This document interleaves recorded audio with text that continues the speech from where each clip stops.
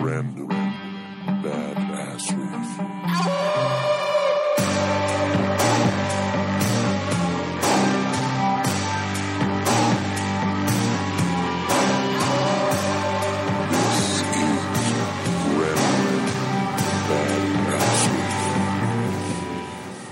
I think I started by saying, let's get weird. Let's get weird. This should be an interesting one because we're already weird starting out because both of us are kind of a mess energy-wise right now. Yeah, it's a pretty accurate description. I've had like no more than 5 hours of sleep any night for the last, 9 or 10 days just because of the stuff I'm doing in the political arena, and it's election time, so I'm neck deep in it. I do not envy that. I feel like I've been getting a fair amount of sleep every night, but I'm just wiping myself out every day. It's got to be a good thing, right? No, it's a little bit over the line, to be honest. I have to get ahead a little bit. There's floating on the water, and then there's like struggling to get to the surface. Right now, I'm struggling to get to the surface, so it's a little too busy. And I think you've already named this episode. Struggling to get to the surface? Yeah, that pretty accurately describes both of our current situations, so that's about right. I think naming the episode is like a game. I wonder, in the future if people will be able to guess what we're going to name the episode. Yeah, I almost want to put that out as a challenge, prior to us naming. Well, not like anyone's going to hear it before it goes out, but... Yeah, we'd have to put out a challenge on social media first. Yeah. By the way, speaking of social media, and since everybody's still here and they hopefully haven't tuned out yet, what I brought back to life is our Reddit. Oh, really? Yeah, because I feel like this show, focused on weird things, is a really good thing to have a Reddit for. If listeners out there, I know there's still a few of you there are only a few of you because we're just starting this up again. But if you guys find weird stuff, throw it on the Reddit. The Reddit is Random Badassery Pod, all one word. Throw it up there, and then Lam and I will hopefully see it, and who knows, maybe it'll end up in an episode. So, cool way for us to kind of start working with the audience in some way. Sure. The reason it popped in my head was because I got this email from Patreon, which there's another thing that I'm behind on. The Holy Fool Patreon is something that I need to bring back to life and start figuring out what I'm going to offer to people other than content that we're making now that you're a part of this again. But one of the things is they introduced a integration with Reddit. So that put Reddit back on the top of my mind, Patreon back on the top of my mind. Both, actually. What am I saying? See what I mean? I'm falling apart already. Man. I feel like we're two trains on two different tracks that are falling off the tracks that are eventually going to collide. It's all right. As long as we do something entertaining, and I think other than us stumbling over our words, we'll be all right. We could always mainline some coffee and then be miserable. Somehow I feel like it's going to make for a better episode. I don't know. I remember in the past that every time we go into an episode saying something like that, it would end up being one of our favorite episodes. Yeah, of course. I think something about that breaks down a wall. Although the topics back then were just so different. Now we just talk about whatever the hell we want. I'll probably cut out the part where we were talking before because it doesn't make sense to the audience, but we're kind of not sure where to start today.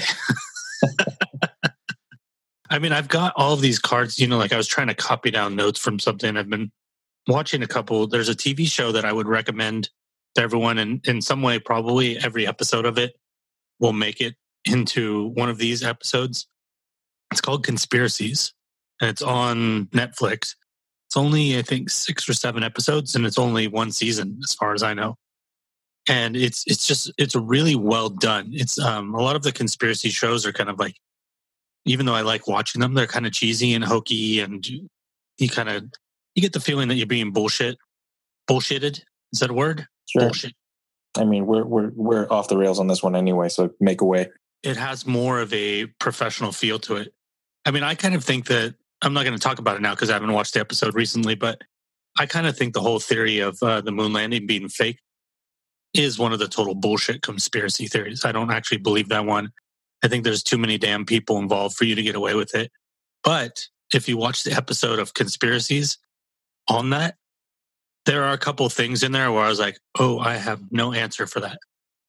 And I will rewatch it and bring those up in a future episode. But for those listening, go watch that show. it's a good show. Have you seen it, Lamb? I've seen it flick around on Netflix. Like, I mean, I used to watch shows like that purely for entertainment value at some point in my life, but I haven't dove back into any of them. Although that one seems really interesting, so I feel like I'm probably going to give that one a shot. And it's pretty easy to digest. I don't even because I already watched it through one time, like a year ago or whatever.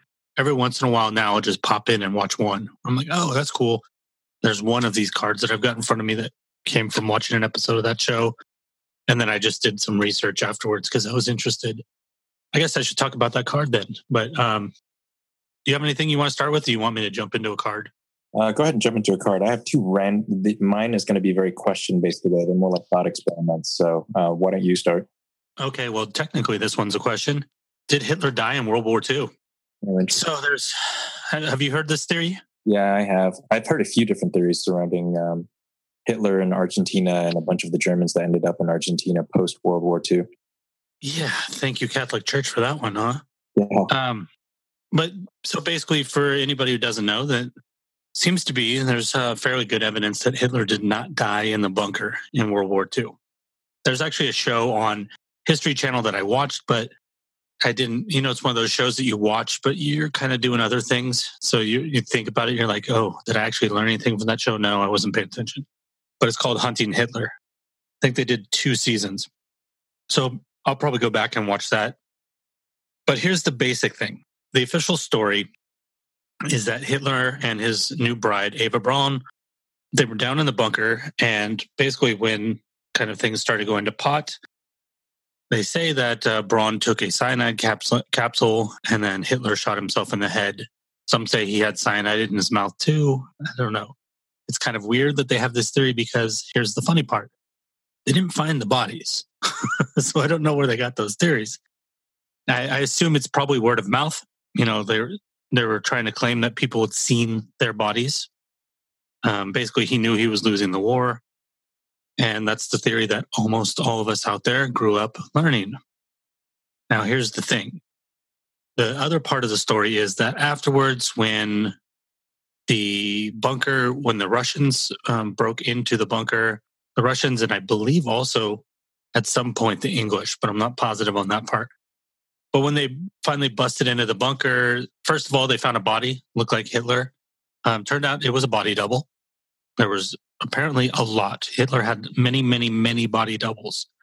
His last public appearance where he was like pinning I think it was iron crosses on soldiers. It's rumored that it wasn't even him at that ceremony, that he had someone else doing that for him. Yeah. But the first body they find is him. There's actually video of this. If you go watch this episode on conspiracies, you can see video, like actual real archival video of this body. And you can see it looks like Hitler's got the stupid ass mustache, the horrible hair, but it also doesn't look like it. When you look at it, you're like, it looks a little weird. And then it turns out it's not him.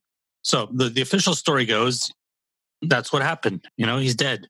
And supposedly when they went into the bunker, they found the actual bodies and they had been burned in a pit. So somebody had taken them and burned them in a pit. And I might have missed the part where they made it clear whether this was the Germans or the Russians that had burned these bodies in the pit. I say if it's the Germans, why the hell would they do that? And also, if it was the Russians, why the hell would they do that? You think they would want to parade Hitler's body and say, we killed this bastard. Here's his body, and maybe put his head on a stick or something like that. But neither of those things were done. Actually, at the time, Stalin didn't believe that Hitler was dead. Yeah, I read that too. He was going all over the place saying he escaped. And the FBI, we just found this out recently, the FBI didn't believe it either. They have a huge, huge file of like 50 different leads running down possibilities of what happened to Hitler. So we go all of these years, we go 23 years of them saying Hitler died, but we didn't find his body. And then mysteriously, 23 years later, the KGB goes, actually, we have his body. We've had it the whole time. Dubious. This is beyond strange because it doesn't make any fucking sense. You're the KGB. You've got the body. You don't tell anybody, including Stalin. Why wouldn't you tell Stalin? Why would you let him make an ass of himself all over to them making an ass of himself. To us, we were probably glad he was. But why would you let, the quote, I don't know if they called him the great leader, that's more of a North Korea thing. But why would you let your supreme commander or whatever go around saying that he thinks that Hitler's alive when you have the body? Sounds like bullshit to me. Did the show awaken this in you, or had you had an interest in it prior to? Well, having watched that Hunting Hitler show before, I kind of had an idea. I take a lot of stuff on the History Channel with a grain of salt, because ever since the History Channel stopped actually making history shows, they've become kind of a bullshit propaganda channel. Yeah. And a lot of the stuff that they do on there is not actually historically valid anymore. So I actually took a fair grain of salt when I watched that Hunting Hitler show, going, this might just be bullshit. But then when I watched this, and then I looked some things up, and I listened to a couple podcasts, and most of these facts that I've stated, everything I've stated so far is pretty much is considered history now. Yeah, it's a verifiable fact, yeah. Including that in 2009, an American pathologist went over. So when the KGB claimed this had this body, they put it in like a museum with all these other things, like Lugers and like Nazi clothes and stuff. And all they basically had was a fragment of a skull with a bullet through it. And so this American pathologist goes over here, and I don't know how he does it, but he convinces them, let me take a sample of this skull. So they let him do it. And he takes a sample of the skull. And guess what? Now, nobody has Hitler's DNA. So it's not like he's going, I have this. Does it match this? Nobody has that, because nobody knew what the hell DNA was in 1939. So he takes it and he just does like a basic sampling of the DNA. And turns out it is the DNA for a 40-year-old woman. Huh. So unless Hitler was hiding something that we don't know about, I'm pretty sure he was older than 40, first of all. And Eva Braun was younger than 40, so it can't be Braun's body. So nobody has a body for Hitler. Now, here's where the theoretical stuff. Have you heard any of the, you mentioned the Argentina, but have you heard the theories of how he got there? No. So basically, most of the Nazis that made it to Argentina and South America made it there because of the Catholic Church. Can't remember the exact specific logic behind it, but I think it was more that the Catholic Church was more terrified of communism and of Russia than they were of the Nazis. Yeah. And since the Nazis and the communists were enemies, they figured they were feeding. It's kind of like our problems with pretty much everybody we've gone to war with the last 40 years. They were our friends until they were our enemies. Apparently, there's all these tunnels that were leading out of the bunker. Somehow he gets to a plane. He takes a small plane to Denmark. And then from Denmark, he takes a large plane to Spain. Because obviously he wants to get to Spain. Why? Because Franco's in charge of Spain and Franco's a fascist. So they're homies. They probably fist bump when he gets there.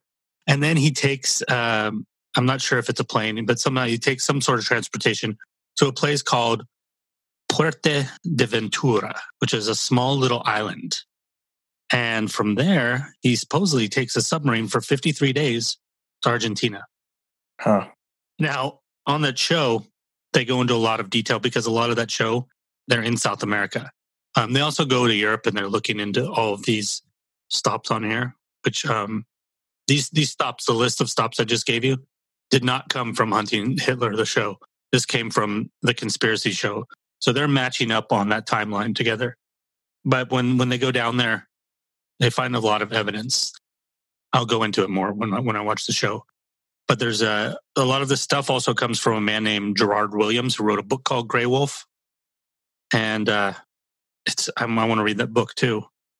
It's not crazy. Like Lamb said, that the Nazis did go to Argentina, but it wasn't just random Nazis. All of the top Nazis made it to Argentina, pretty much. Mengele, Dr. Mengele, the one doing all the terrible experiments, guess what? He made it to Argentina. Eichmann, before he was captured and put on trial, kidnapped by the Israelis and put on trial, was living in Argentina. Mengele actually died there of a heart attack. I think Mengele died of a stroke in Brazil, and he drowned. I remember that. I don't know why I remember that so well. because Mengele, this is going to sound horrible, but I was fascinated by the Nazis that had escaped. And in particular, the interesting thing about the Eichmann case was that they pursued him, the Mossad pursued him really, really hard, but they didn't do that for Mengele. Mengele, they kind of dragged their feet a little bit and were with Eichmann, they were very aggressive in pursuing him. And I wonder if that was the case, given that there was still evidence that Hitler was still alive, why the Mossad didn't go after him as hard as they did Eichmann. I have a feeling maybe it had something to do with evidence. Sure. Maybe they had less against Mengele, so they're like, let it go. Although, I mean, I doubt they said let it go, but you get the gist. Yeah, I just looked it up, right? You're right. He did make it to Brazil. Yeah, I vaguely remember that. And I think he drowned or something like that. 1979. He had a stroke while he was swimming. I see. Yeah, that sounds right. So that's my current, of course, there's all these conspiracy theories of the Fourth Reich, because there was all this whole theory existed before all this. Like if you look back at some of the stories of the Nazis, they were preparing. God, I can't remember which of them was. One of them was in charge of preparing for the Fourth Reich, just in case, because they felt like the war wasn't going so well. So they were stacking away money to recreate what they'd already created, which is it's terrifying. And from what I remember too, they weren't just stacking money, but there were operatives that were specifically told to sway political influence for when the time came. And the weirder part of that, and I don't remember where I read this, but they were also stockpiling a bunch of art and random artifacts of the occult as well. And all kinds of strange stuff. Yeah, there was a whole the whole connection between the SS and the occult was really fascinating, because the rest of the Nazis were like against this stuff. They were killing gypsies. Yeah. But then there was this whole division of the SS. I can't remember the name of it, but basically they got this castle that was supposedly the castle of the, it's like there's a round table there. They're trying to like incorporate all of this stuff, but underneath there was like a circle for casting spells and stuff underneath this round table. It's one of those things that I've run across so many times that it's all like crumbling in my head right now as I'm trying to articulate it. It's something that I'm really fascinated by. I wonder how deep their connection was to the occult and what that ultimately means for how and why the Third Reich philosophically became what it was, because it seems like it diametrically opposes what they outwardly believed. And from what I remember too, a good number of the high-ranking Nazis, including Hitler himself to a certain extent, was really into this occult stuff. Right. Well, I mean, look at the symbol. The swastika is stolen. Yeah. That's a sacred symbol for people in, is it India? It's Thailand. It's a Buddhist symbol of some kind. I don't remember the exact origin. It may not be a specific country, which is probably why I'm not able to pull it up. But yeah, if you go to like Thailand and places like that, you're going to see these giant Buddha statues with swastikas on them. They're reversed though, from what I remember. So not all of them. They're backward. Oh, really? Yeah, not all of them. Wow, that's trippy. That's got to be weird. Yeah, there was a kid in when I was in high school who was I don't know what religion he was, so sorry, I didn't know him. He was just happened to be in one of my classes, but he had drawn a swastika on his notebook. He's not a white kid, so it's let me clarify that much at least. He wasn't a white kid. He was wearing a head wrap of some sort. I don't think it was a turban. And we're digging back to like through over 20 years of memory here. So sorry for the lack of detail, but he had drawn swastikas on his notebook, and he got in trouble. He got sent to the dean's office because they thought it's Nazis. And he had to explain to them, no, this is like a religious symbol. They stole that shit from us. Oh man, that's crazy. Well, plus the name Aryan does not refer to white people. That's stolen. That's the people who live up in the Himalayas. The original people who supposedly come from the Himalayas are the Aryans. That's where that term comes from. They stole it from them too. I feel like Hitler or some random early member of the Nazi Party had like a vacation in Mongolia and just commandeered all of this stuff. They're just roaming around Tibet and looking at symbols. Well, what it reminds me of is in the 80s when we had the Satanic Panic, and everybody thought, oh, there's satanic cults all over the place. Turns out it was obviously total bullshit just created by the media. What you did have because of that is you actually ended up with kind of like some of these pseudo devil worshipping cults. And there was basically these, dumbass fucking lonely guy who finds like 4 or 5 weird fucking books and, just creates his own philosophy over random things he finds in these books that he doesn't even read. Oh man, I have so many things that I could lead into things that are, I'm going to save that for another time. Because then we're going to start talking about bullshit religions, and that's going to be a whole different conversation. Well, it'd be hard to separate those two words for me. That's exactly right. That's the reason why I feel like that's an entire episode by itself, and it would feel right to prepare for that one because I'm just going to go crazy on that one. These connections between the Nazi and the occult would be fascinating for us to look into further.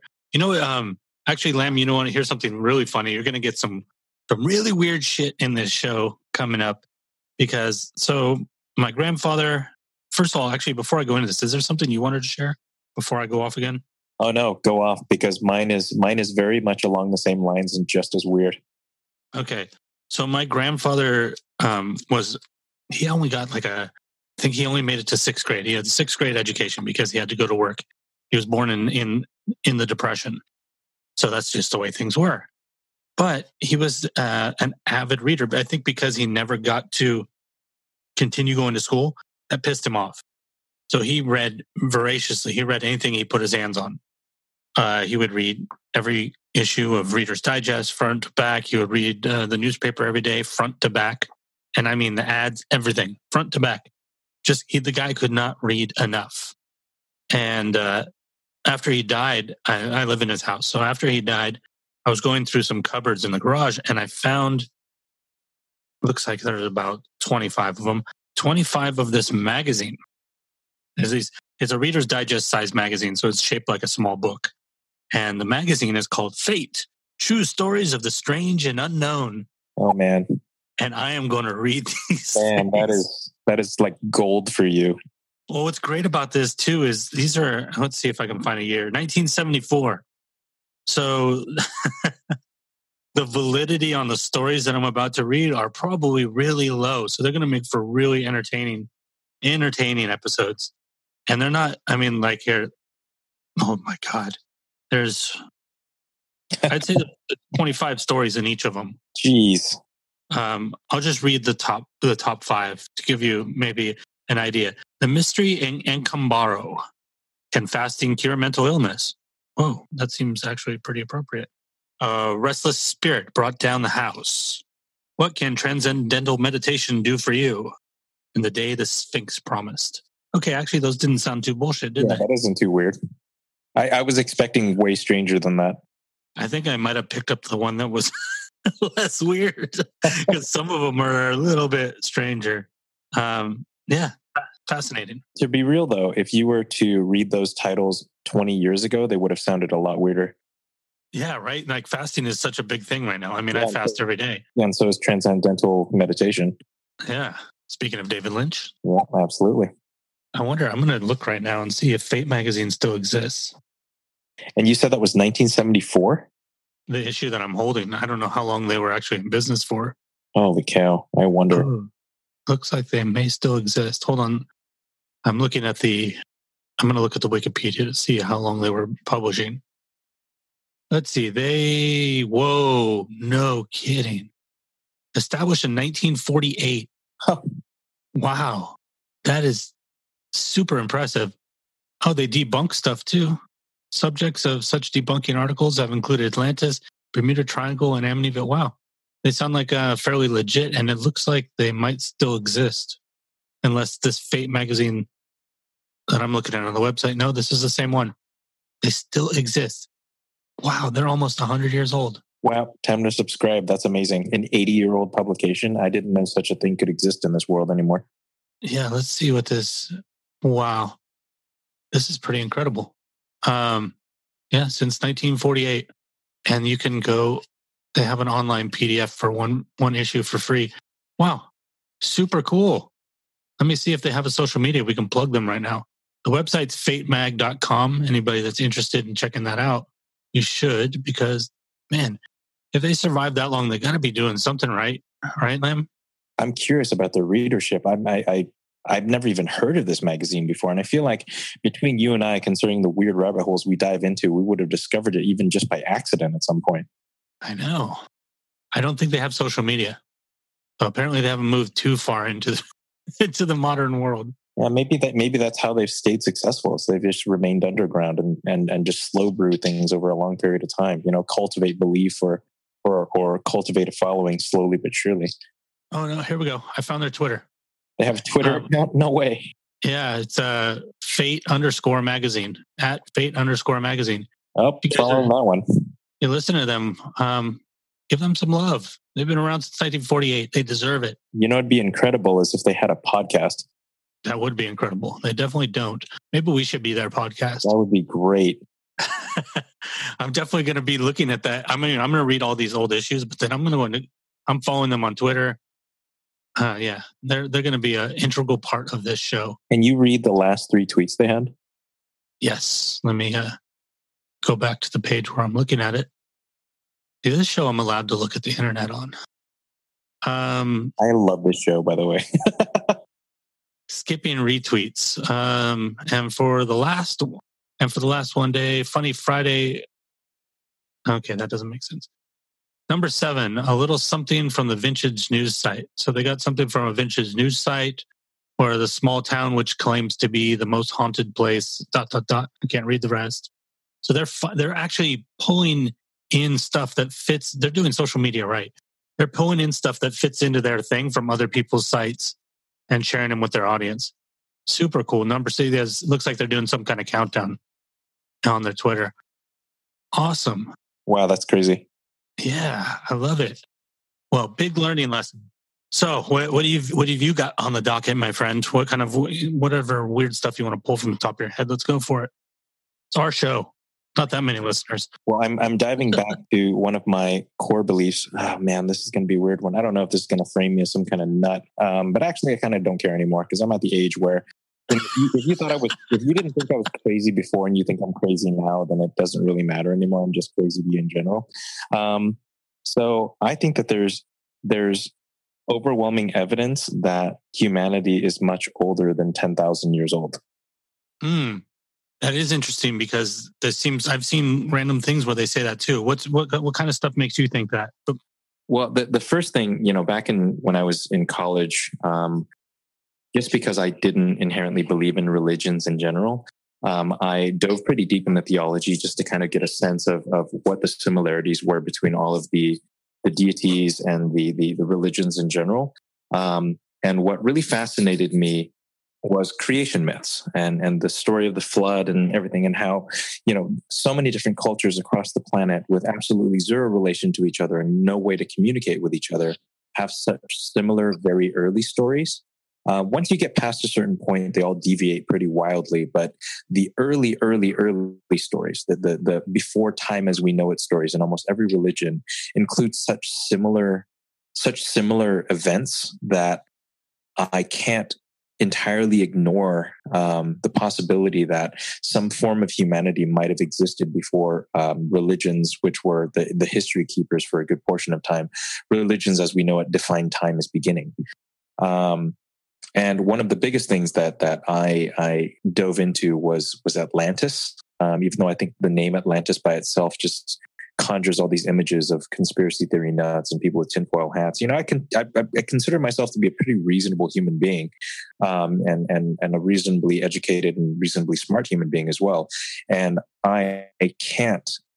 there's a particular spot in Northwest Africa called the Eye of the Sahara. The moment you pull up the images to this, you'll see what I mean, that match so perfectly the descriptions of Plato's original description of Atlantis. Even though Plato's account of it wasn't even his account, it was an account of it in a many generations past relative of his, of the city itself. But the similarities between not just the description of the city, but the exact measurements of the city are so precise to that spot in Africa that it kind of freaks me out a little bit. And it got me back into this rabbit hole. You know, for a long period of time, I kind of dismissed the idea because I thought, Atlantis, come on. I mean, there's comic books about it. There's fictional stories written by any number of both good and horrible writers about it, as this fictional place that was a culture before culture as we know it. And I dismissed it for probably, I don't know, maybe 15, 20 years of my life. And only recently did I start jumping back into it again. Because with more modern scientific evidence surrounding this particular geological formation, I can't deny the similarities between Plato's descriptions and the actual geographical location itself. Well, look at Bimini Road. Have you heard about that? Oh yeah, absolutely. So for people listening, it's this offshore. Do you remember where Bimini is? I looked it up. Let me look it up. Is that Mexico? Bimini it's in the Bahamas. Okay. Yeah, that's right. There's a underwater structure in Bimini. They refer to it as the Bimini Road. And official science says it's a natural formation. But people that go down and look at it say that it's like completely squared off like bricks. So basically it looks like a road, like a bricked road. Like this, if you guys could look up pictures of this, maybe I'll put up some pictures of all the weird shit that we've talked about in this episode on the blog. And I'll include a link to that in the show notes. Basically, it looks like a road and it looks man-made. Of course, there's arguments going back and forth, people saying that the erosion created it or whatever. But if it's a road, then it had to have been built before the water was there, which means that you're going back further than we know of history. Plus, there's the whole thing. I don't remember what the connection is, but in Turkey, there's that place called Göbekli Tepe. Yep. And apparently that has to do with older civilization as well. And there's examples of this in flooded areas of Egypt as well. But if you look at Machu Picchu's architectural structure, for example, and you look at it, my parents were there. I've seen numerous pictures from friends who were there, and there is a very odd phenomenon in that the foundation level of Machu Picchu is these perfectly carved rectangular pieces of stone that are massive in scale. Like, I mean, I'm sitting in a room right now that's probably the size of one of those stones. They were 20 feet deep, somewhere even larger than that. But then on top of that, you have what is considered to be the newer Machu Picchu, and most of it is these smaller cobbled stones that were standard brick and mortar, not these perfectly cut giant rectangular pieces that, in essence weighed tons, and how modern people would have. I mean, even modern civilization can't figure out how that was accomplished. So if you look at it from that perspective, then the archaeological and architectural record don't match up. The older civilization or the older rocks underneath could not have been produced by the same people that produced the structure on top of it. And there's numerous examples of that, not just in ancient Mexico and South America, but also in various places in Egypt and the Middle East, as well as in Asia as well. So there's something, in my mind, I want to accept the historical record as we know it. I really would like to, but I can't also divorce myself from just pure empirical evidence. And there's something that isn't matching up with what we define as the historical record and the actual historical record. Two things about that. First of all, one thing that I have personal opinion, like when it comes to, the people were able to do this and we're not able to do it now. I usually kind of poo-poo that stuff personally, just because I think that, look at Alexandria, the Library of Alexandria. It was the greatest collection. It's not mythical. That was a real place. It was a collection of the greatest collection of human knowledge at the time, and it burned. And we lost almost all the books that were in there, we as in human civilization. And those books didn't exist anywhere else. So even just in that one place, how much knowledge was lost that's never been recovered. Or like you look at Easter Island, they had no idea how the Moai got all the way. The Moai are the big heads for those listening. How those got to the shoreline in the way that they did. And then recently they figured it out. Like, oh, if you do this with ropes, then this will happen. Yeah, I have a tendency to agree with you too. Just because we're not smart enough to figure it out doesn't mean that someone didn't figure it out at some point. Yeah, I think I just get annoyed with when these guys on the History Channel will say things like that, because it's like it's assuming that primitive people, just because they were primitive, they were idiots. Sure, that they couldn't figure things out. And that bothers me, because I mean, there's a preponderance of evidence all across the globe that primitive people were pretty fucking smart. Sure. And they had a lot of fucking time on their hands too. Yeah, and it's not that I disagree with that from a fundamental perspective. The reason why the sites that I'm talking about have particular interest to me is because it was very obviously built over by another civilization after. That's different.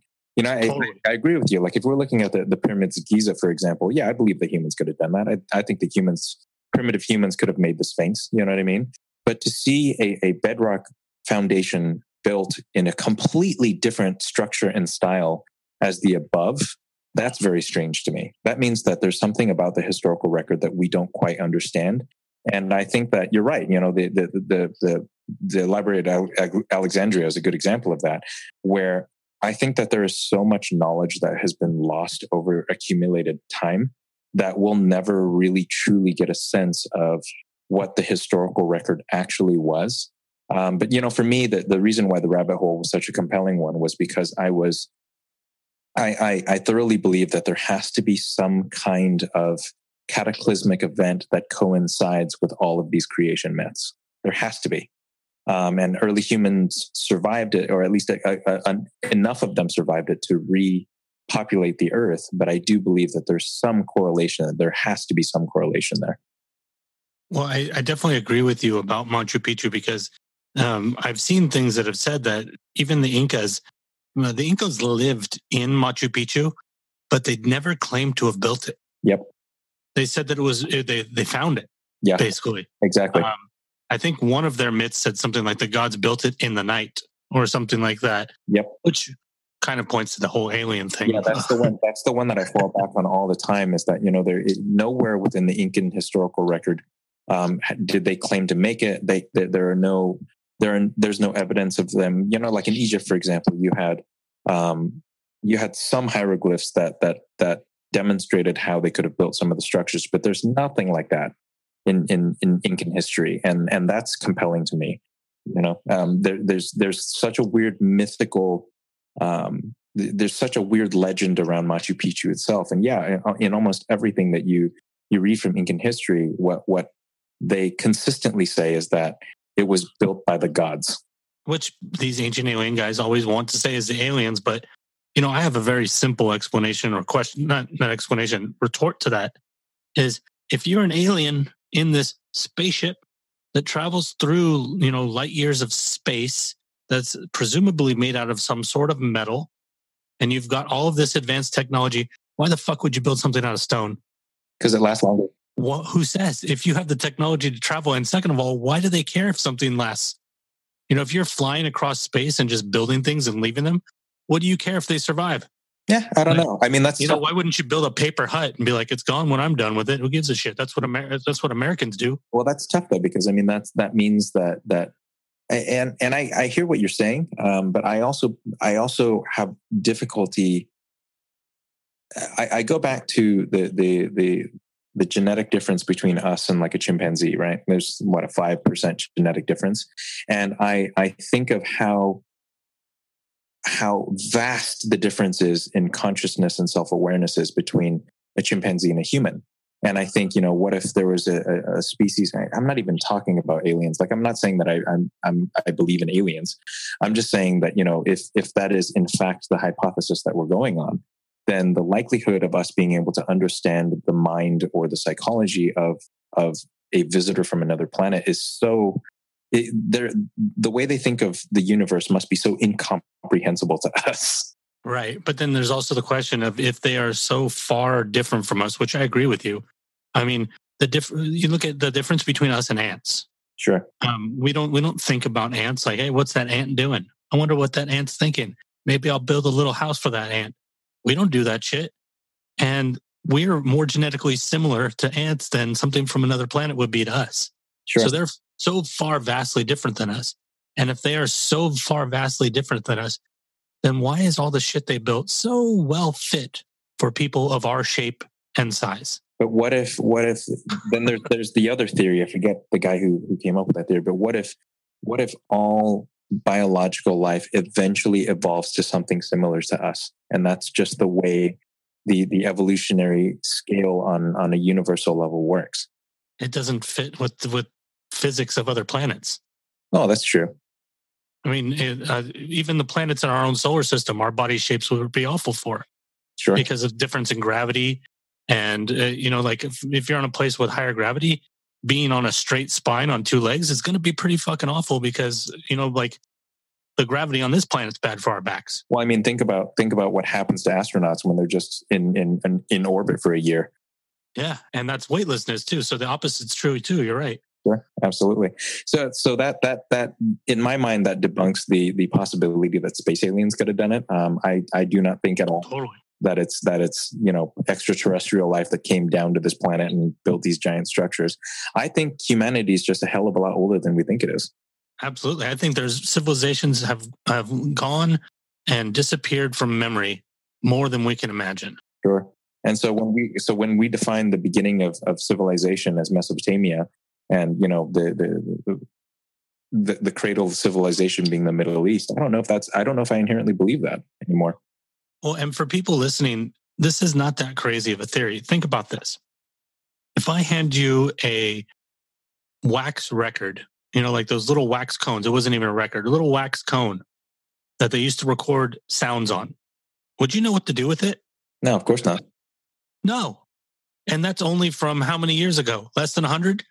Imagine how much stuff that we've forgotten. Once you lose that, or for example, say, we know things about the Egyptians. Why do we know things about the Egyptians? Oh, because they left buildings and all of this stuff, with hieroglyphs on it.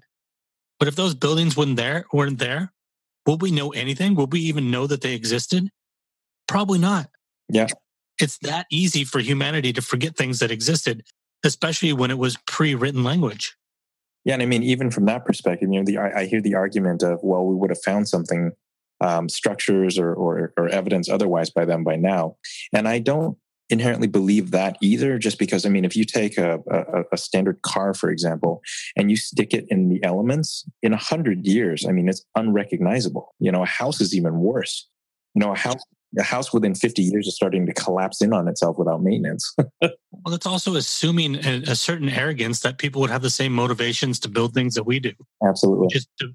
Actually, I wouldn't even say that we do, that our ancestors did, which was to build things to last. We don't build things to last now. Sure. So what if the people that existed before, I made the joke about a paper hut earlier, but seriously, what if they thought that the best house to live in was made out of straw? Sure. Do you think you're going to find remnants of straw houses? No. I mean, how many structures of Native American stuff do we have? None. And what if and that's probably the smarter way to build, actually. So what if this previous this previous civilization or civilizations, plural, built things that could easily biodegrade or compost back into the earth? Right. Or, say we're like a repetition of a cycle, right? In 100 years, maybe we'll learn how to take all of this stuff that we've littered the earth and how to reconstitute it back into soil. Sure. Maybe we will advance that far that the plastics that we leave behind will be gone and the metals, and we'll only be leaving stuff that biodegrades, like you said. Maybe they figured that out. Maybe that's where we're headed, back into a repetition of what they did. There's no proof of it, but there's no proof that there isn't either. Exactly. So it's worth debating at least. But some of the proof that is in the pudding for me is a lot of these incredibly old structures and the similarities of creation myths. And take it. I mean, for me, I am the same as you when it comes to religion. And I'll just leave it at that. Well, no, screw it. Religions in my mind are just mostly bullshit. And I think that the parts of them that are true, the things like some of the creation myth stuff. I mean, obviously, tons of myth and legend have been heaped on top of the truth. but I think that there has to be some kernel of truth to it, some underlying thread that is similar that makes all of these creation myths so similar. Well, what's also really important for people to understand about, the stories of religion and things like that, like, for example, we'll say the Bible. It wasn't written to be a history book because the idea of a history book didn't exist. Sure.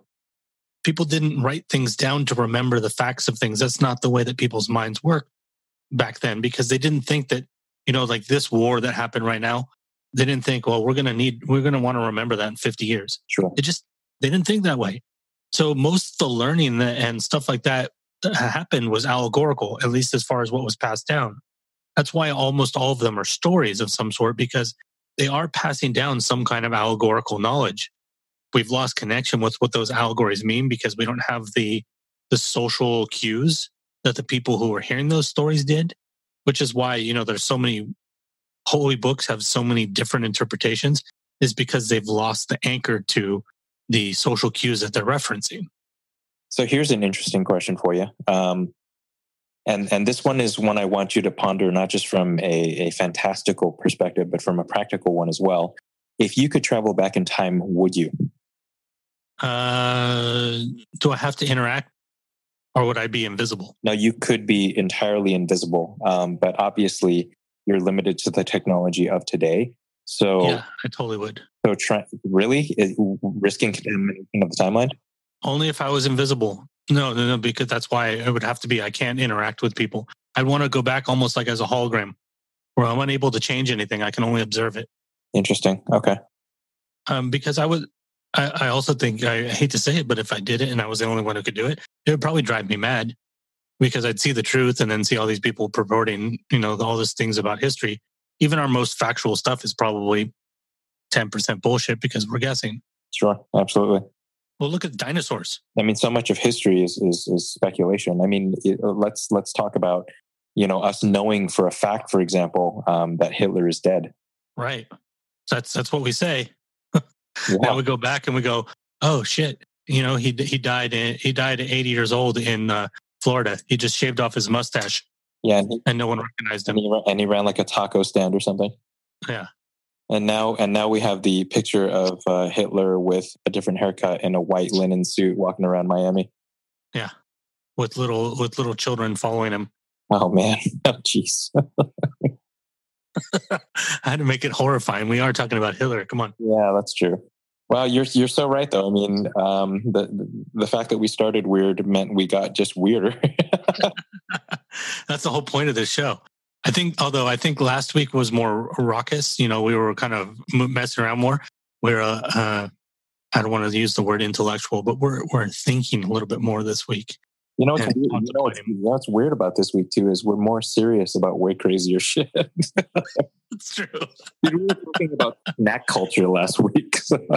That's the reason that I want to go past an hour with these, because the hour is the warm up, and then after that is when things start avalanching into anything else. Sure.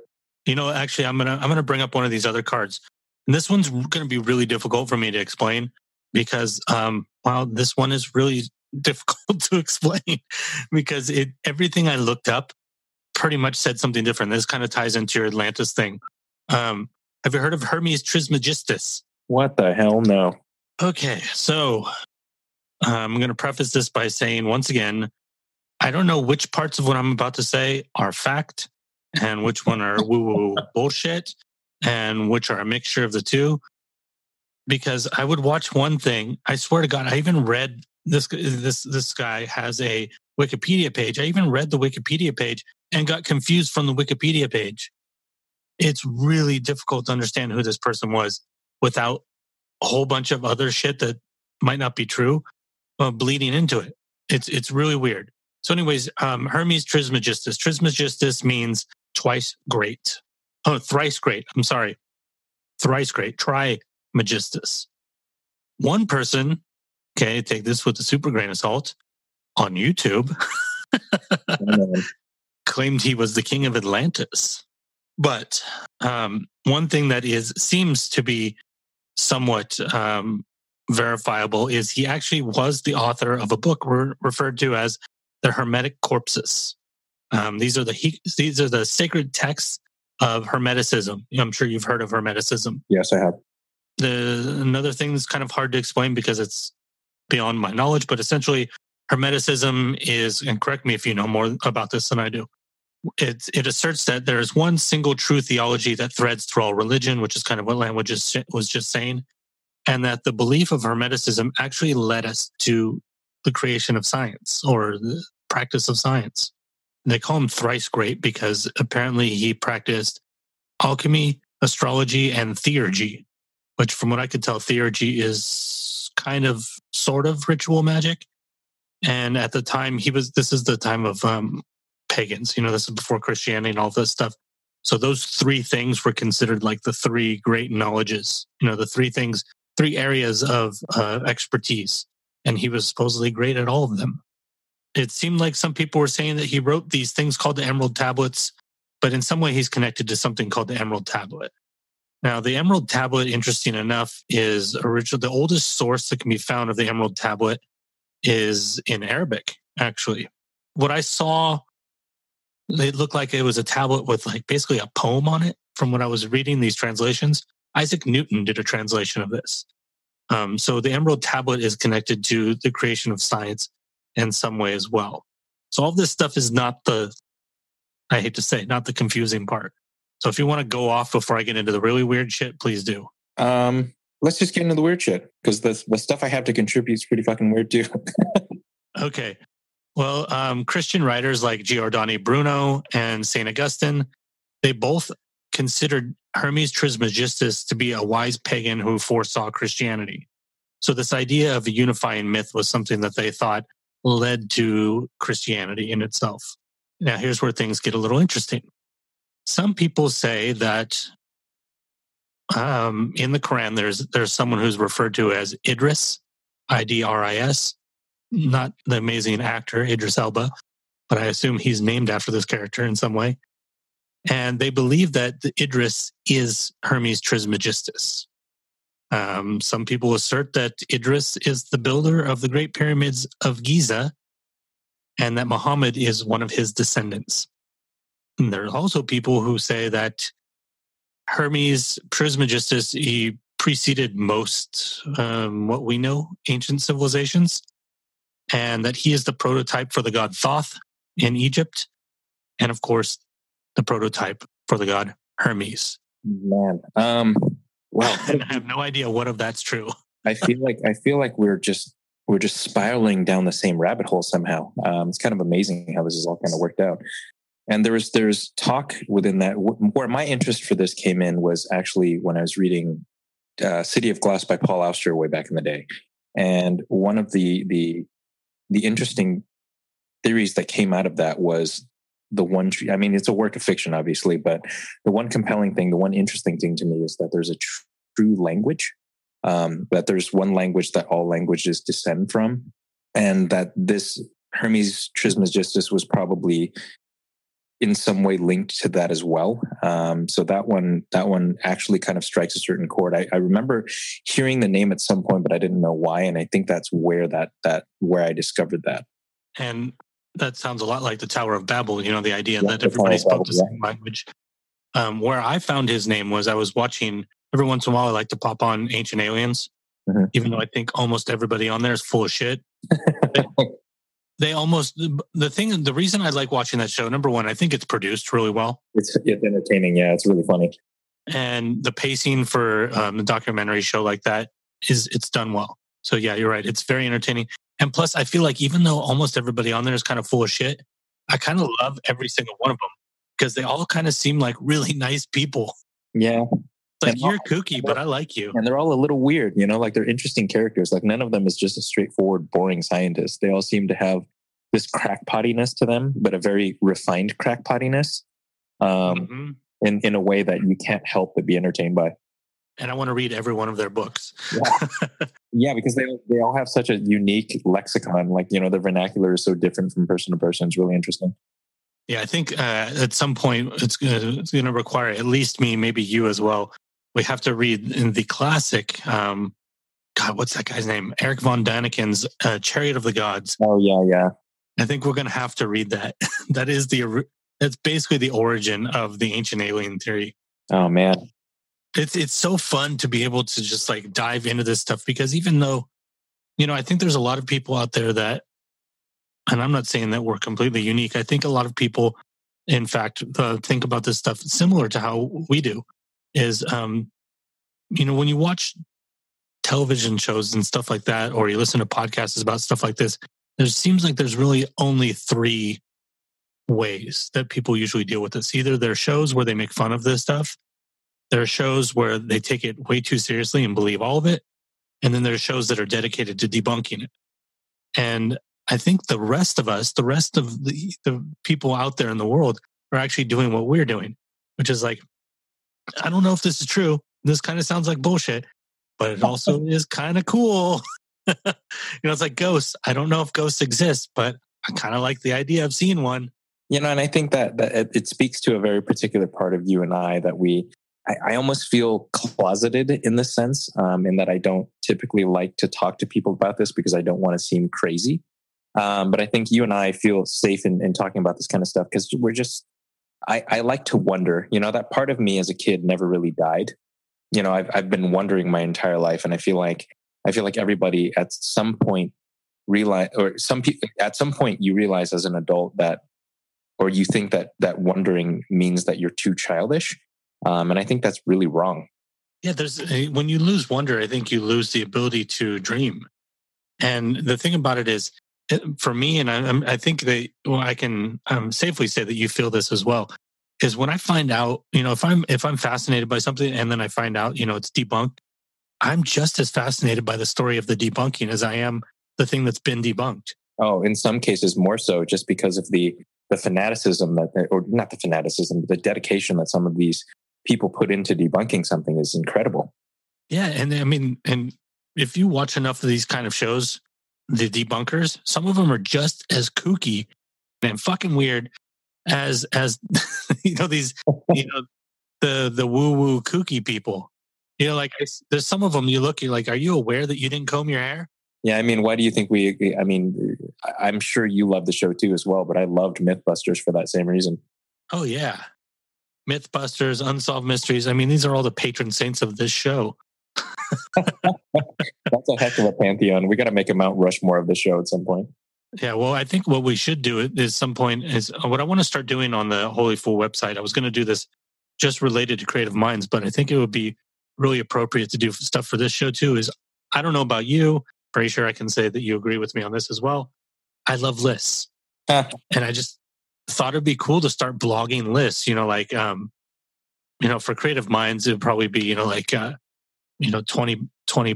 best, most impactful documentaries. And then something like this would be like, craziest movies about UFOs.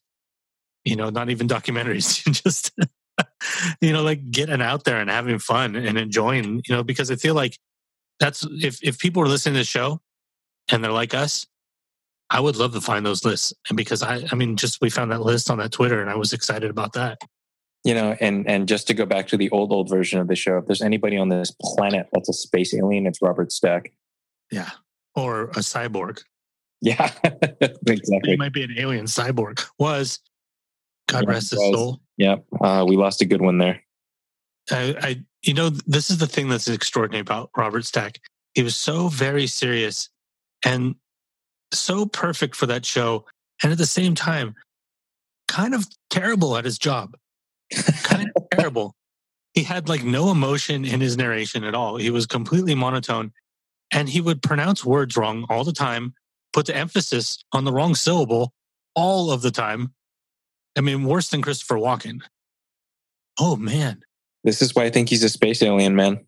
I just thought of something brilliant. Uh-oh. If they ever brought back Unsolved Mysteries, Walken should host it. Oh, that'd be amazing. So there's this guy in the woods and he sees this creature.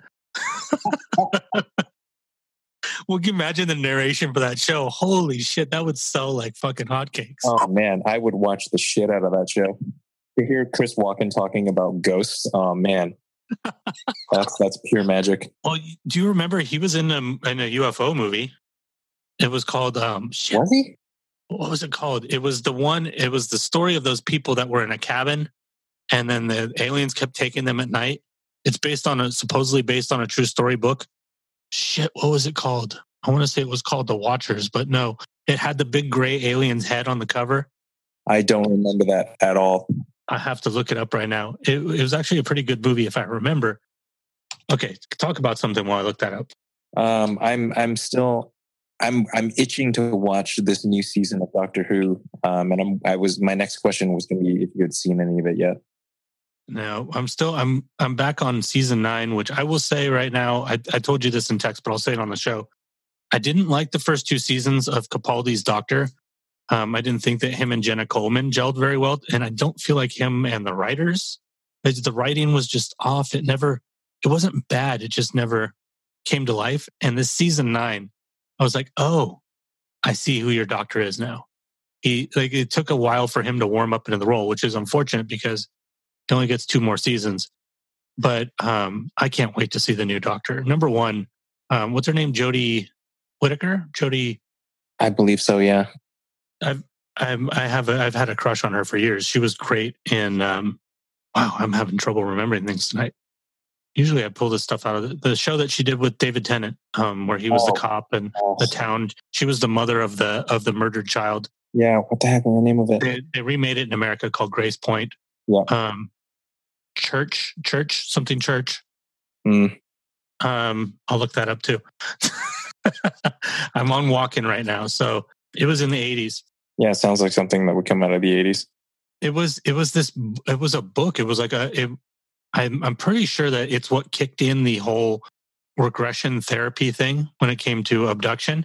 It was because of this book and Communion. That's what it was called. Oh, Communion. That movie freaked me out. Yeah, Christopher Walken's the lead in that. I remember that one. I don't remember Chris Walken in it, man. I remember that movie scared the crap out of me when I was a kid. Yeah, so that we might need to find that and rewatch that. That'll be fun too. It'll be for us to find these gems and go back and watch them. Ugh. Because there's no reason we can't talk about that kind of stuff on here too. Oh man, I remember one lasting effect of Communion is that it made me terrified of the Greys for a long time. Yeah, that movie is pretty freaky. I mean, they did a pretty good job from what I remember. That's up there. The classics of that time period. There was also Fire in the Sky. Yeah. That was a pretty good one too. That's a weird movie. Have you watched that recently? No, I haven't seen it recently. It's like 2 different movies glued together. It's really strange. It's literally like, I don't even know how to just explain it. Broadchurch. That was the show that she was on it. That's right. Yeah. Yeah. I feel like those movies like Fire in the Sky and Communion kind of paved the way for less sci-fi and more horror-y kind of alien movies. Yeah. And I think that there's scenes in Fire in the Sky where he's E.B. Sweeney, I think is the name of the actor, where he's like in the pod and he's waking up and he's like in this gel, which is like this insect pod. Yeah. And or the surgery scenes in that movie, very well executed for the time. Very well executed, I will say. Sure. So, it is Jodie Whittaker too, by the way, her name. Mm-hmm. So I feel like it's pretty appropriate to look up things during this show, considering that if we didn't, we'd really be talking about nothing. Every once in a while, we have to verify at least one fact. Well, we've gone to Ancient Humans and Chris Walken doing Unsolved Mysteries, which I think would be just for a season. Even if he just gives us 6 episodes, I would be down with that. Oh, it'd be so good. These are the tales of unsolved mysteries. Please, Netflix, somebody get on that. Even if it's what's that? Funny or Die. Even if they did. Yeah. Did you see the Funny or Die? They did like a GI. I think it was Funny or Die. They did a GI Joe recently. Not too recently. No, I don't remember. I stumbled across it. I can't remember. I think it was because Olivia Wilde is the Baroness in one of them or something like that. I didn't watch a bunch of them, but the thing that I found the most entertaining and at the same time super entertaining, but also probably one of the best casting calls that I've ever seen is guess who they had play Duke? Just take a guess. Who do you think is the best person to play Duke? Huh. Bruce Willis? No. How about this? Henry Rollins. Oh, wow. Yeah, sure. I saw the picture and I'm like, oh my God, that is Duke. He is Duke. He already was Duke. He's got the hair. I mean, it's not blonde, but it just fits. Yeah, he has that chiseled jawline that you would expect. Yeah. Yeah, with the little divot. Yeah. I love Henry Rollins. Yeah, as do I. What is he doing these days? I haven't heard from him in a long time. Well, he's always writing and traveling and stuff, but he has a podcast, and you should probably check it out. It only comes out like once every month or 2 or 3 sometimes, because he's moving around a lot and stuff. But it's him, and it's basically like this, but it's him and his personal assistant, Heidi. I think the show's called Henry and Heidi. I've only listened to one episode, but what's great about it is literally they just sit down and she's like, tell me stories about this. And he just tells stories. The one I listened to was all of his stories about Lemmy. Interesting. It's really awesome, actually. I was really, really pleased. Henry's just like such a genuine person. Actually, well, nobody listens to this show really yet, so I can say this. One of the people I just interviewed for Creative Minds has interviewed Henry Rollins before. Oh, and was just telling me what an awesome person he is. Huh, that's amazing. Yeah. Really cool. Did you see the artwork that I did for last episode? Yeah, what was that? Okay, so this is pretty cool. I was trying to find like a really weird look for the show to fit appropriate. So I have these little watercolor squares that are like 4x4. So what I did with that one is I just drew something and then did it with watercolors. Then I took a picture of it and then I ran it through that Oilist app. Huh. Just to make it even weirder. Yeah, it worked out really cool. I like it. Yeah, that did work out really well. So I think I'm going to roll with that for these. Although every time I'm like, that's one of the reasons I've been avoiding doing that Hitler card, because I don't want to do a picture of Hitler for the cover of one of our episodes. Like that one is like a really bad picture of David Lynch with the flat earth behind him. I was going to guess that was Lynch. I didn't know that was Lynch, actually. So no, it doesn't really look like him, but that's okay. I'm not trying to be. Well, it looks enough like him that for a moment I was just like, "Is that David Lynch?" And then I figured it was you, so I assumed it was David Lynch. Oh, I forgot I gave him a third eye too. Yeah. But yeah, so I mean, I'm trying to put them out fast so that I'm not overthinking it and trying to. But maybe if we ever get listeners, if we get a lot of listeners, maybe someday if we collect a lot of these things, we can give them to patrons or something like that. That'd be kind of cool. Speaking of art, I'm diving back into doing some guerrilla art again. The recent Banksy thing kind of inspired me, so I'm feeling like I'm going to do some subversive stuff in the near future. I'm glad you used the word subversive there, because in the context of Banksy and the word gorilla, you could have meant gorilla with the GUE or GORRILLA. That's true. Art. I was like, is he planning on drawing lots of giant apes? Gorillas, just huge apes everywhere. That would be amazing, actually.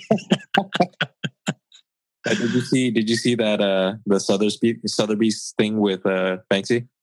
No. How did you miss that? Oh, you're gonna love it. Because I don't look at the news. That's how. Oh, so basically, he had an original that he rigged with a shredder in it, and then like a paper shredder. Yeah, like an actual shredder. So basically, what happened was it went to auction at Sotheby's, and Sotheby's ended up the winning bid was like 1.4 million or something like that. And he had it on a remote control so that the moment the gavel hit and everyone was congratulating and shaking hands, it shredded itself. Oh my God, that's brilliant. It was genius. It was awesome. I mean, he said it broke because it didn't shred the entire painting. It only shredded like 3/4 of it. But can you imagine? Like, that's the most expensive confetti ever made. You have to see the video. It's astounding. Like all of these people sitting in Sotheby's just absolutely stunned. It was amazing. Do you think he's one person? Yes, I think originally he was one person. I think he's got a whole team now. I mean, he's got to be up to 15, 20 people. Yeah, because he seems to be everywhere. Yeah. Plus, on top of that, some of his installations are so vast and grand that I don't think one person could have pulled it off. He's like anonymous. Yeah. Speaking of which, what happened to those guys? Who knows? They'll be back. They're probably. I mean, if they're smart about it, they would never reveal themselves ever again. I feel like this political climate that they would be having a field day. Instead, they've been pretty silent. Maybe they are having a field day and they're staying silent about it. Interesting. It's that old, I forget which Chinese philosopher or general or whoever. It may not even be Chinese. I'm just pulling that out of my ass at this point. But it's that old adage of power revealed is power relinquished. That does sound like a Chinese proverb. Yeah, it does, doesn't it? That's probably why I went there. Confucius says. I feel like it'd be like somebody like Sun Tzu or Lao Tzu, though, like one of those war guys. Do you remember those awful Confucius says jokes from when we were kids? Yeah, of course. Man with itchy butt wakes up with smelly finger. Yeah, that's my favorite. Yeah, that's the one that always immediately pops into my mind.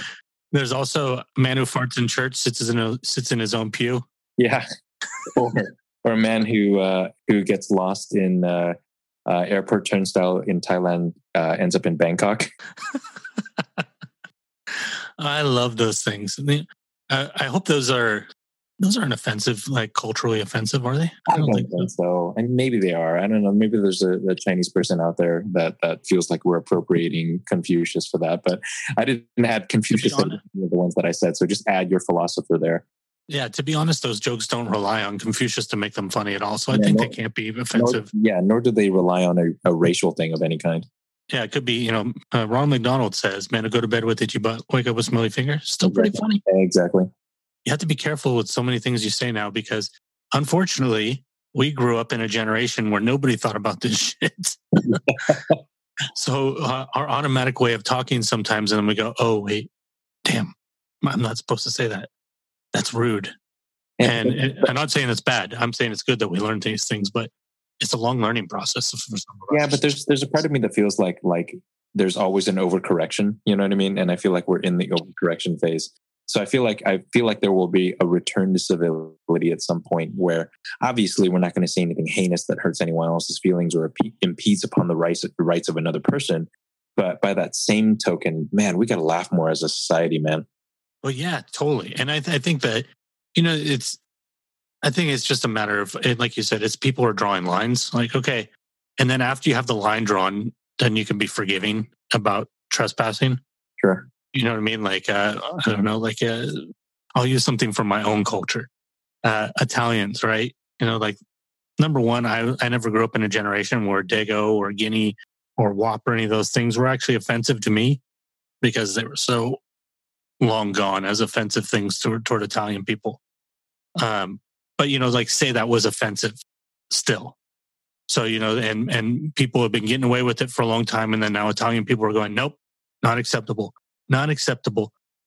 Then after a while where everybody understands, like, okay, don't call him a guinea. He hates it when you call him a guinea. Then when somebody accidentally says something that kind of crosses the line, you go, hey, oh, well, I could see you didn't mean to say that. So, okay, it's cool. Sure.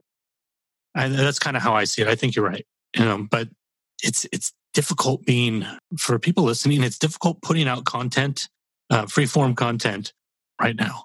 I was have you ever listened to the last podcast on the left? Yes, I have. I haven't in a long time, but I have. Okay. I went back because I'd never listened to it. I started listening to it recently. I ended up there because I listened to Wizard and the Bruiser, which is another show on that network, which is a great show, by the way. But anyways, I went back and I started listening to it from the beginning. Holy crap. That wasn't that long ago. It was like 2014 or 15 when they started that show. Mm-hmm. They got away with saying shit that you can't say now. I'm going to see if I can say some of these things without the R word that we call mentally challenged people. Mm-hmm. They said that word a lot. I mean, a lot. They did a lot of really bad Asian accents, a lot of bad Mexican accents, like a lot of really like not acceptable stuff. But I guess maybe in 2014, 2015, it was still people didn't publicly. That's a good point to make too. They didn't get publicly pissed off. They probably just got privately pissed off. Yeah, it's weird how quickly things can change. I think the escalating political and social cultures diverging as hard as they are right now makes that much, much more pronounced as well. Well, it's social media too, right? Sure. Because I can tell you to fuck off in 4 seconds from something you said. Whereas before it was like, oh, are you mad enough to write me a letter? Oh, true. Good point. Yeah. It's because I'm not going to hear about it unless you write me the letter. And if you don't take the time to write me a letter, then I'm just going to keep doing it because I don't know. That's definitely true about social media. Like it makes the world much more reactionary. Oh, yeah. And before we veer into politics, we'll just say, yeah, totally true. Speaking of which, you people out there listening, are you guys following Lamb and I on Twitter? Because you should, because just because we want you to. I'm going to say I don't tweet nearly as often as I should, but I think I'm going to dive back in. And since I want to get out of the political game for a little bit, I'm going to start tweeting random stuff. So that'll be good. You did tweet something the other day. I saw it. I was like, oh, look, Lamb's alive. Yeah, something about candy. It's so funny how we determine the aliveness of our friends by how often they're on social media. Well, I think the reason I always bring up Twitter, it's weird because I always go back to Twitter. Number one, Facebook, as much as work as they do, Facebook is just too much. It's too much fucking work, man. Just like going onto there, even the mobile site, there's so much stuff coming at you and like so many different feeds and things to click and go over here and look at this. And it's like, it's exhausting. And then Instagram is completely useless for anything that's not visual. Sure. So if you want to, have fun and if you want to share an article, you want to do something like that, Twitter's still the best damn place for that. Yeah, by far too. And also Reddit, but you got to invest more in Reddit. But I feel like I wish that Reddit and like Twitter would like have some kind of integration or something like that, Yeah, I don't think I think Twitter has kind of just locked everybody out though. That's just the way it's been. Yeah, because they were scared fucking everything was tanking on them. And it's understandable. It's understandable because they used to be equals with Facebook and now Facebook is like this behemoth. And I still, even though like I went back to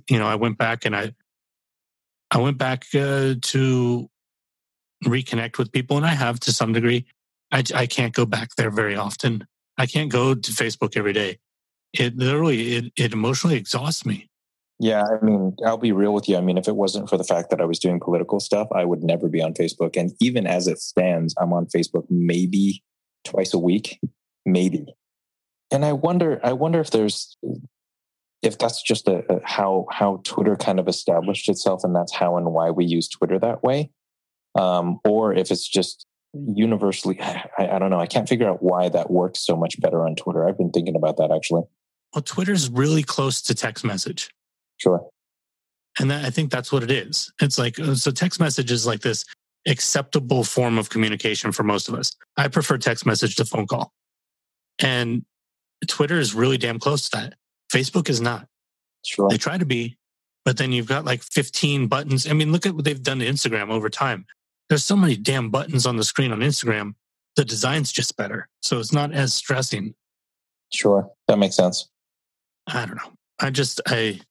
It's hard to keep up with all of this shit, to be honest. Another thing, I'm going to mention to listeners that I just put out today that I told Lamb about earlier.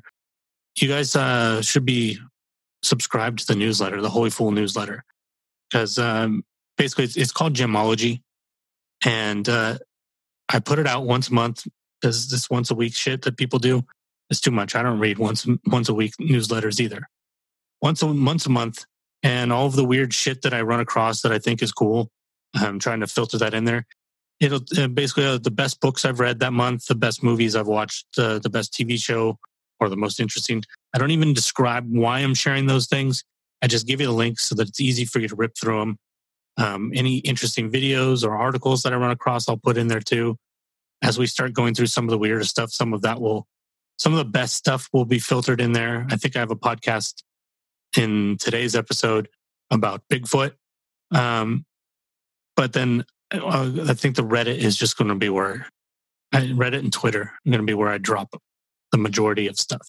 Not the best, just everything. And then hopefully, Lamb, you will start, shoveling some stuff for me too. Speaking of interesting and aliens and creativity, I'm just going to tie them all together. And alien movies. Have you seen A Quiet Place? No. Ooh, check that one out. That sounds familiar, but I can't place what it is. It's John Krasinski and Emily Blunt. And I won't tell you the premise of the movie just because it kind of ruins it. Just definitely watch it if you can. Okay. And everybody listening, go watch it too. Yeah, it's a fascinating one. Just when you think you can't make an alien movie that's different, someone does. And Krasinski was the writer on it too. So it's a fascinating piece of film. Oh man, it is. The one thing about doing these at night is my energy starts to dwindle after a while. Yeah, I'm starting to wane a little bit too, and I feel like that's how we're going to call these shows, is when we physically feel like we can't go any further. Yeah, I think we're at the end of the line right now. Yeah, I'm pretty hungry and I'm fairly sleepy as well. All right, guys, this was a completely different than last week. They're all going to be completely different because we don't plan these. It's a conversation, and when you talk to somebody once a week, it's always going to be different. So I hope you guys are enjoying these. If you are, tell other people about it. Because we're doing this, I'm not going to shell out $500 to advertise a podcast. That's just bullshit. I'd rather grow it the natural way, trusting on you guys. So spread it, share it on your social medias. That's a big one for other people to find it. And you can always email at holyfool@gmail.com. And then you can message Lam and I on our social media accounts. My social media accounts are the accounts for Holy Fool. Lam, tell them your social media accounts. Mine are literally just all at The Vacant Room. And that's Instagram, Twitter. Yep. That it? Pretty much everything, yeah. And then Twitter for Holy Fool is Holy Fool. And then you can just search for Holy Fool Productions on Facebook. And on Instagram is Holy Fool Productions, all one word. We're going to play around with the websites more. Make sure you go, and if you're not subscribed to this show, subscribe.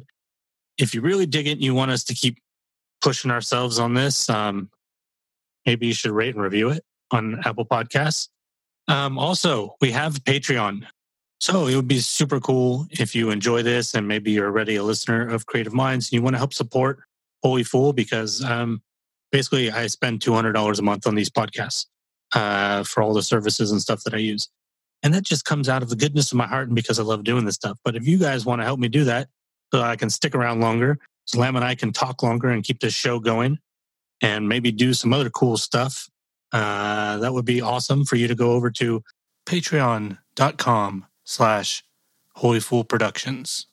Okay, my mouth is dry. I need water. I love you, Lam. Love you too, man.